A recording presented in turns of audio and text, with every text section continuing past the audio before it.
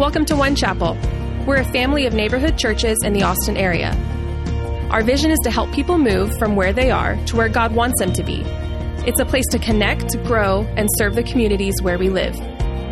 You can learn more about One Chapel and how to get involved at onechapel.com. And now, here's this week's message.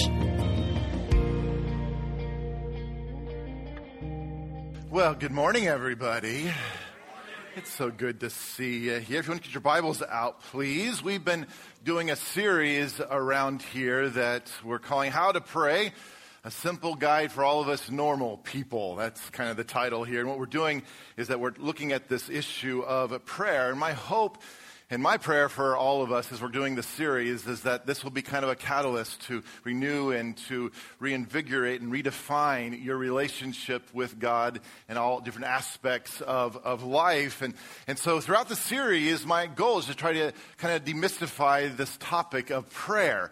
Because I think for a lot of us, if you've grown up in the church, if you have any sort of idea of what Christianity is, prayer is just one of those things that we're supposed to do, right? It's just kind of you make the assumption is that you just pray. It's you should, you ought to. It's kind of the obligatory thing, but I think the reality is for so many of us, we kind of get stuck with it. How do we actually do this? How is prayer really effective in our lives? And so if you don't consider yourself a study theologian, if you don't consider yourself a Jedi prayer warrior, then this series is for you. And I think this is going to be a wonderful discovery for all of us as we take this journey here together. Start here in Luke chapter 11, verse 1. It says, one day it happened that Jesus was praying in a certain place, and after he had finished, one of the disciples said, Lord, teach us how to pray. Now I want you to think about this, because those first disciples, they were right there with Jesus. And they were watching how he was living his life, and they were actually hearing how he was praying. And so those first disciples, they were realizing that prayer was a huge part of how Jesus was able to do all that he was doing. In Mark chapter 1, it says that Jesus spent large amount of time in prayer early in the morning. In Luke chapter 5, it says that Jesus often spent hours in prayer in the wilderness. In Luke chapter 6, it says that Jesus spent an entire night in prayer prior to selecting of the disciples. In Luke chapter 22, it says that Jesus made a habit of it to pray on the Mount of Olives. And in Matthew chapter 22, it says that Jesus wrestled in prayer hour after hour in the Garden of Gethsemane, even though his disciples had fallen asleep and were getting tired and couldn't keep up with him. And so the disciples, they were experiencing it firsthand, right with them, while he was doing all this. And they were realizing there was something missing in their own lives. And so they were asking him this question, Lord, teach us how to pray. And his response is now what's become probably the world's most famous prayer. It's the Lord's Prayer. It's up here on the screen. Can we say this out loud again here this morning together? Say this with me. Our Father, which art in heaven, hallowed be thy name. Thy kingdom come, thy will be done on earth as it is in heaven. Give us this day our daily bread, and forgive us our debts as we forgive our debtors. And lead us not into temptation, but deliver us from evil. For thine, next slide, here we go. You know it. Oh, go ahead and do it by yourself. Here we go. Just the last line. For thine is the kingdom and the power and the glory forever. Making sure you know actually what it is. I think for so many of us, this prayer, I think a lot of times is you have the assumption that we're supposed to pray these exact words. And so that's why it becomes liturgy. That's why if you've been to a lot of different churches, it's done kind of by rote. There's almost this idea that we need to pray it word for word. But I think Jesus gave us this as actually a map for the very purpose to show us, to kind of guide us through how we're actually to pray. And so I've been saying this over the last several weeks, that this Lord's Prayer, or this prayer map, can be broken down into kind of this 4-step rhythm using the acronym PRAY. Pause, rejoice, ask, and yield. Pause, rejoice, ask, yield. These really are the 4 sections when you break down the Lord's Prayer. Last week we looked at the first section of what it means to pause. Today, I want us to look at the second idea of what it means to rejoice. Philippians 4, verse 4 says, rejoice in the Lord always. I will say it again, rejoice. That word rejoice in the original Greek language that this was written in is the word kairo, which means to find our joy. to delight in. And so the Amplified Bible defines this verse this way: rejoice in the Lord always, delight, take pleasure in him. Again, I will say it, rejoice. The Message paraphrases it this way: celebrate God all day, every day, revel in him. That's the aspect of what this section of rejoice is all about, to put our delight, our joy then in him. Now, how many of you have ever seen the Northern Lights? Have any of you ever seen the Northern Lights in person before? When we lived in Wisconsin, there were several times I went up to the northern part of Wisconsin, which you can see different parts of the Northern Lights, and it's this spectacular sight. But I don't think anyone who's been there and seen the Northern Lights has ever thought, wow, I am so incredible. I don't think that's usually the response people have when they see the Northern Lights. It's kind of like going to the Grand Canyon. I mean, you've seen the Grand Canyon, any of you? When you're standing at the edge of the Grand Canyon, your brain can hardly comprehend the vastness of it. It's like it can't bring it in. And so I don't think anybody who's ever stood at the edge of the Grand Canyon has announced, wow, I am just so incredible. I don't think that's our response. I think we have this kind of built in. I think we're hardwired to wonder. When we're put into situations where we're confronted with things that are bigger than ourselves, I think there's just this automatic, kind of unconscious response of awe. That's kind of how we respond. And so I think this points to the reality that not only are we hardwired to wonder, but we're also hardwired to worship. And so this is where Jesus goes next in his prayer map for us. After pausing to be still, to recognize God's presence with us, then the most natural and the most appropriate response to God's presence is reverence. And so this is where he goes: Our Father, which art in heaven, hallowed be thy name. David G. Banner writes, prayer is more than you can ever imagine because God is so much beyond what you can conceive. And so this second section of rejoicing, so putting my delight, putting my pleasure in God, this section starts with recognizing God as our Father. Now, I think it's easy for us, especially if you know the Lord's Prayer, to kind of skim through this opening line of the Lord's Prayer. Our Father which art in heaven, hallowed be thy name.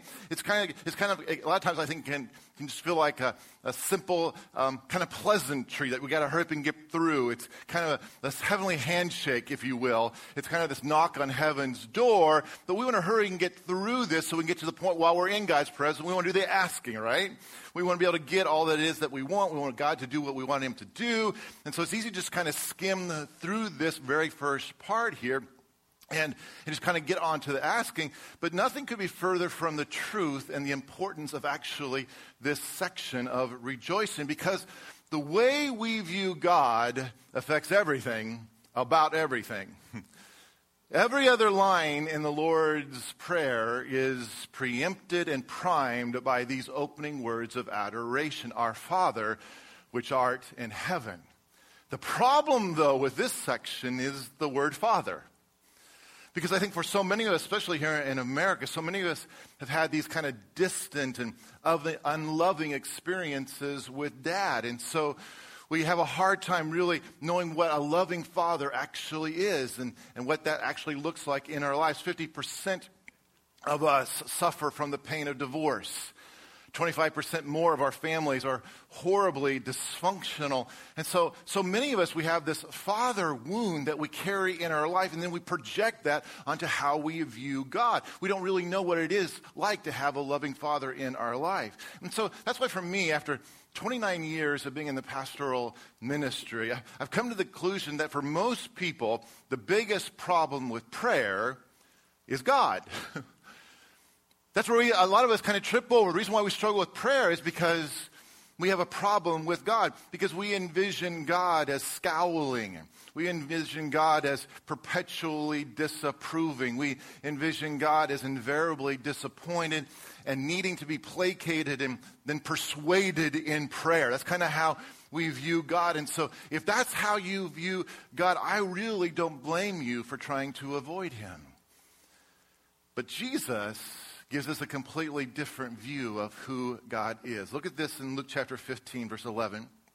Jesus continued, there was a man who had 2 sons. The younger one said to his father, "Father, give me my share of the estate." And so he divided his property between them. Not long after, that younger son got together all that he had, set off for a distant country, and there squandered his wealth in wild living. After he had spent everything, there was a severe famine in that whole country, and he began to be in need. So he went and hired himself out to a citizen of that country, who sent him to his fields to feed pigs. He longed to fill his stomach with the pods that the pigs were eating, but no one gave him anything. When he came to his senses, he said, "How many of my father's hired servants have food to spare, and here I am starving to death? I will set out and go back to my father and say to him, 'Father, I have sinned against heaven and against you. I am no longer worthy to be called your son. Make me like one of your hired servants.' So he got up and went to his father. But while he was still a long way off, his father saw him and was filled with compassion for him. He ran to his son, threw his arms around him, and kissed him. The son said to him, 'Father, I have sinned against heaven and against you. I am no longer worthy to be called your son.' But the father said to his servants, 'Quick, bring the best robe and put it on him. Put a ring on his finger and sandals on his feet. Bring the fattened calf and kill it. Let's have a feast and celebrate. For this son of mine was dead and is alive again. He was lost and is found.' So they began to celebrate." Now look at this, because Jesus makes it very clear to us that the God to whom we pray to is extravagantly kind. A father who actually comes running to us with arms flung wide open to us whenever we approach him, or wherever we've been and whatever we've done. That's how God responds to us. Jesus assures us that God, Yahweh, the Holy One of Israel, the creator of the cosmos, the sustainer of the universe, is actually on our side. And it's from this relational position of being a son or being a daughter that we can then understand the second part of this first phrase, "Hallowed be thy name." The word hallowed is the Greek word hagiadzo, which means to make holy, to consecrate, to sanctify, to regard as special or sacred. And I said this earlier, that after 29 years of pastoral ministry, I've come to the conclusion that for so many of us, one of the reasons why we struggle with prayer is that we doubt that God actually likes us. But as well, I think there's probably just as many of us who fail to fully grasp God's holiness. We have this notion of divine love devoid of divine sovereignty. And that's kind of how we approach God with these kind of issues. And so when that happens, I think we struggle with prayer because we fail to grasp the mind-blowing privilege that we have to actually be in the presence of the living God. And that familiarity actually then breeds apathy into our lives. Pulitzer Prize winning author Annie Dillard, she kind of describes the lunacy of this overfamiliarity, and she says it this way. She says, "Does anyone have the foggiest idea what sort of power we so blithely invoke? Or as I suspect, does no one believe a word of it? It is madness to wear ladies' straw hats and velvet hats to church. We should all be wearing crash helmets. Ushers should issue life preservers and signal flares. They should lash us to our pews. So next week, life preservers for all, everybody." Isn't it interesting? I just find this such an incredible kind of a description of our casualness even in our relationship with God. Now, when we think of those first Christians, obviously they didn't bring crash helmets into their worship, but they certainly understood the sovereignty of God in a way that I think that we don't or won't or can't. I mean, just open your Bible and start reading. When you start reading through the book of Acts, the incredible stories, when you read the spontaneous and worshipful doxologies of the Apostle Paul, when you read the apocalyptic account of the Apostle John, all you have to do is open your Bible just a little bit, and all of a sudden, very quickly, you can come to the conclusion that their God, those first Christians' God, was frankly bigger than I think ours is. Look at this in James chapter 14. Starting in verse 13, it says, "Now listen, you who say today or tomorrow, we will go to this or that city, spend a year there, carry on business, and make money. Why? You do not even know what will happen tomorrow. What is your life? You are a mist that appears for a little while, then vanishes. Instead, you ought to say, if it is the Lord's will, we will live and do this or that. As it is, you boast in your arrogant schemes. All such boasting is evil. Inshallah. It's the Arabic word that means if God wills. Inshallah. It's this acknowledgement that God's will and wisdom is at work in all things and at all times. Actually, it's a word that's still used in the Middle East by Christians and Jews alike. Inshallah, if God wills. I think for so many of us, we've lost this sense of inshallah, if God wills. And I think we're quick to kind of get God all figured up, and we've wrapped God up into our Bible verses, and we know exactly how he's to behave and how he's supposed to be, and we form these conclusions. There's no mystery. There's only certainty in our Christianity. And unintentionally, I think what happens is we create these kind of plastic bobblehead Jesuses that we place on the dashboard of our cars and who bobs up and down to all the different types of music that we listen to. I think that's what we end up forming, and that's how Jesus becomes just in our life. C.S. Lewis said it this way: the longer I'm a Christian and the closer I draw to God, the less discernible is his will. Isn't that interesting? The longer I'm a Christian and the closer I draw to God, the less discernible is his will. I've been a Christian now, a follower of Jesus now for over 40 years personally.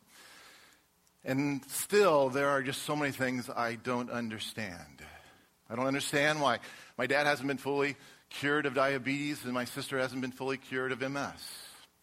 God knows that we've prayed. I don't understand why some people are healed of cancer and some people aren't. It just seems so arbitrary. There's just so many things that I don't understand. But you know what? I'm learning that even though I don't fully understand, it's okay to not be okay.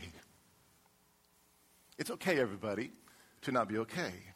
Because you know what? Sometimes life hurts like hell. Life happens to us unexpectedly, and it can hurt like hell. But I've discovered that deleting God from the equation doesn't actually help. For those of you who are running from God in the midst of the hurt and the pain that you're experiencing, it doesn't actually help. Removing God just removes all meaning and morality from the mess of your life, and it removes all real hope for the future. And so you know what? I'm kind of stuck with God. Because even though I don't always understand, and even though to be honest, I don't always like him, it turns out he's all that I've got. And I think therein, maybe this is what hallowing is all about. Barbara Enright, in her book, Living with a Wild God, a non-believer's search for the truth about everything. It's an amazing book, by the way. But she writes this. She says, what's the point of a divinity that can fit on a thumb drive, a bumper sticker, or within a human skull? The God of the cosmos must surely be bigger than our capacity to understand. Where's the awe? Where's the wonder? The reverence of God? Because this is exactly actually what the Bible says. Isaiah 55 verse 9, God says, as the heavens are higher than the earth, so are my ways higher than your ways and my thoughts than your thoughts. And so here's the tension, the paradox, the complexity of God. Yes, he is your Father, and he loves you unconditionally, and he will never, ever give up on you. He'll be faithful to you even when you are not faithful to him. He is your Father, and he loves you beyond what you can ever think, hope, or imagine. That is who he is, but yet he is also to be hallowed. And so how do we step in to this next section of the Lord's Prayer? Because remember, the disciples are asking, how do we pray, God? How do we pray, Jesus? How is this supposed to work in our life? And Jesus shows us this first place of pausing to be still, to recognize God's presence actually is with you. But then this next step of rejoicing, to put my pleasure, to put my delight, my adoration, my worship, to point it towards God. How do I actually do that, especially when I don't feel it? And especially when life's not making sense. I want to give you, I think, 5 very practical ways to kind of stir your soul into this next section of Our Father who art in heaven, hallowed be thy name. Number 1, worship God by awakening your soul.